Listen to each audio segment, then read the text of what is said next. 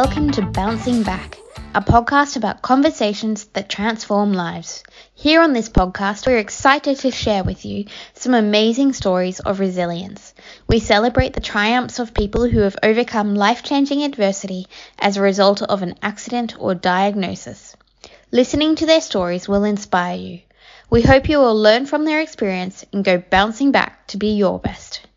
Today's story is from Tyson, a talented artist and cat lover. Tyson had a stroke in 2020 which completely changed his life. Grace is our host, and Tyson's occupational therapist Nicole has also joined us for this episode. Over to you, Grace. Thanks, Tyson, for being a part of this podcast. Tyson, could you please tell us all a bit about yourself? I'm 25. I live alone. I had a stroke. Think I'm recovering pretty well. Trying to get my career back on track in that, And yeah, and I have a cat. What's your cat's name? Simba. He's a cutie. And when did you have a stroke? Could you tell us a bit more about what happened? It was at the start of 2020. I was just chilling with my ex-girlfriend at my house and I just dropped. And then, we got to the hospital and they told her that I had a stroke. And then I woke up like a week later with one side of my body working. It was pretty crazy. Which side of your body was that? Well, the left side was affected. I had the stroke on the right side of my brain, and it affected my left side. So I couldn't move. I couldn't do anything with it. The doctor said that I wouldn't be able to move my hand again, proving them wrong. Would you be able to describe a bit more about maybe your recovery process? Yeah, I could do that. They kept me locked in a rehab, and they kept moving me around from hospital to hospital. It was horrible. I hated it. But they just kept saying, there's a program that you have to do here and a program that you have to do here. I just had to get through them all, and then they eventually ended up letting me go home. But they said if I didn't get better in time, that they were going to send me to a home. So that was scary. And how long were you in hospital for? Nearly all of 2020. A lot of people think that was a bad year for them, but I just giggled to myself, It was a trash year. All year in hospital. I'm going to be 100% honest. When I got home, that's when I did most of my recovery. I recovered so much better at home. I have a personal issue with the hospital system, like with the healthcare system. But that's just my beef, I think take advantage. Everybody else, that's listening, you should take advantage of the hospital system and get what you can out of them, and use them how you need to. But, rely on yourself, because it's going to be you that's doing most of the work, when you get home. It'll come slowly and it's going to be hard, but, it's all coming from you. Nobody else is going to be able to do it for you, And who did you have involved in your recovery? Did you have physios, OTs?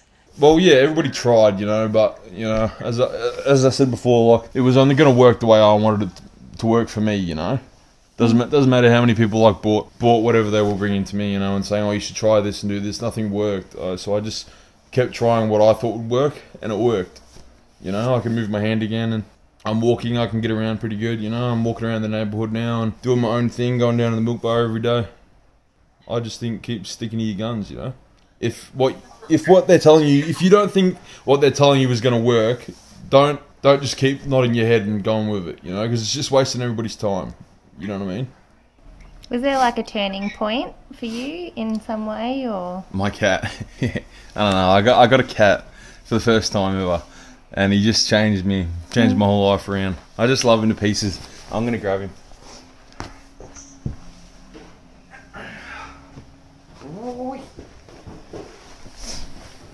This is my cat. So cute. He's a good boy. So he was a real turning point in terms of your recovery. Because he was like me when I first got him, young and stupid and reckless. And then he was like me, again, but older. More mature, relaxed. So Tyson, you were saying when you woke up, you couldn't move one side of your body at all. Yeah. And now you can walk down to the milk bar and you can use your left hand. Yeah. So it seems like there's been a big change. Can you tell us a bit more about that experience? It just came really slowly, you know. Like up until like a couple months ago, I was still sitting in the shower and stuff. You know, I was still having to get other people to shower me. So yeah, I have carers come in every day. They don't shower me anymore.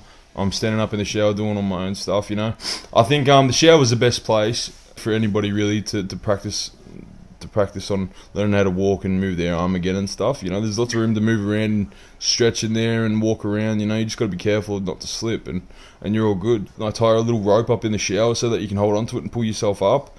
That's what I do. You know, like when I was sitting down on the chair.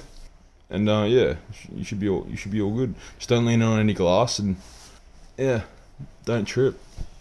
So along the way, you've worked out some tricks of like how to do things on your own and how to do things easier as you've become more physically able as well. Yeah.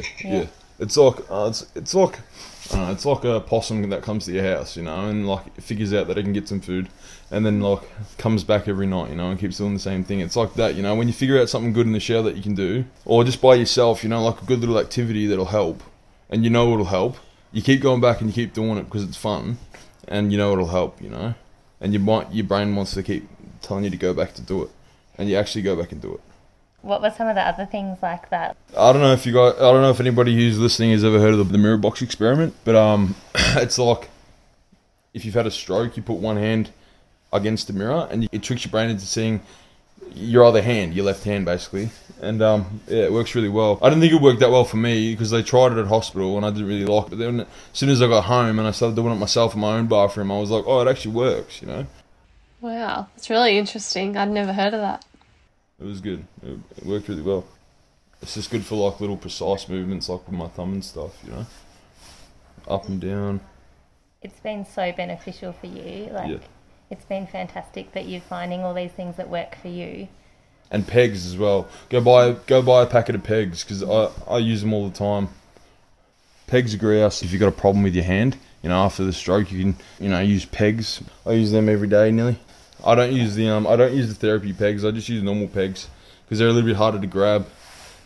If you buy your own pegs and you don't get if you don't get them delivered from, you know, from your OT, then you'll have more chance of using it.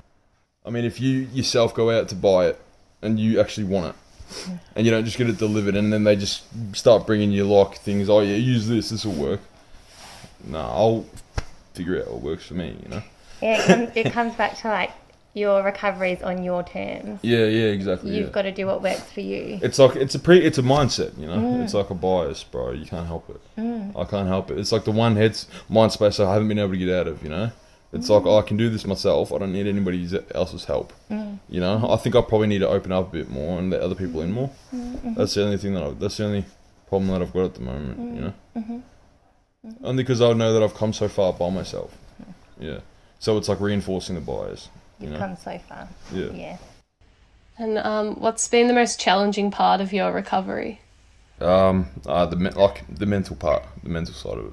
You know, like making my hand feel like it's actually mine again and stuff. You know, but it still doesn't feel 100%. You know, like it used to. Like it doesn't feel like it's mine, if you know what I mean. And how has this experience changed you? I just have a different outlook now, completely different. I see every little struggle for what it is, you know. Before I used to just look over a lot of stuff, you know, a lot of struggles that people were going through. But now I see every little struggle that everybody's going through, and it affects me too, you know. I think that's how it's changed me. You've become a more compassionate person. Yeah, like more understanding. Yeah. And why did you want to share your story? And what would you like to tell others who are going through a similar situation or their own recovery? For anybody else going through a stroke, I wanted to let you know that whatever body part you've lost, you haven't really lost it. It's still on you. You know, it's yours. You know, it's not somebody else's. It's yours. And if you keep working, you should be able to. It should be able to feel like you'll be able to get that back. You know, that feeling of like being attached to your own body pieces. You know.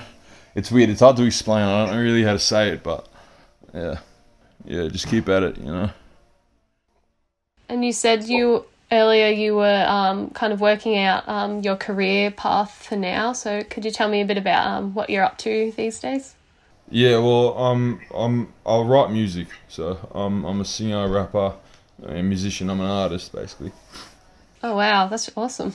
Yeah, so I'm trying to make something out of that, but it's a bit hard at the moment, with the lockdown and that. Yeah, lockdown's made it a bit hard for everything. Yeah, bro. What do you do at TAFE? I'm just using them for their studio, That's I'm doing multimedia and computers and like IT and that there, but I'm mostly just using it. I like a big tip for anybody else as well. If you can't get to a studio or like a recording booth, just use your local school, man. They probably have one. They probably just make podcasts on them, and they'll probably just let you use them to record. Yeah, that's a good way to save like $500. And you're also really talented at drawing. Oh yeah, I draw as well. Trying to make a career out of that as well. Yeah, anime stuff, I want to make a cartoon. Kids cartoon. On TV? A TV cartoon, did you say? Yeah, like a Cartoon Network cartoon, Yeah. I wanted the main character to be a bit disabled. Yeah, I reckon that'd be cool. Yeah. Sound very creative, Tyson. It's really good. Really interesting and inspiring story, Tyson. Yeah, I think a lot of people are going to get a lot out of listening to your story, and I think it will definitely inspire and empower a lot of other people going through their own recovery and journey. I hope so. That'll be good. Yeah, so thank you so much for being a part of this podcast and sharing your story. No problem. Along with Tyson, we hope you feel empowered to keep growing yourself or support another in the community. No matter how bad the situation is or how hopeless the prognosis is, there is always space to grow out of it, a reason to fight on, and never give up. This is Bouncing Back, and thank you for listening.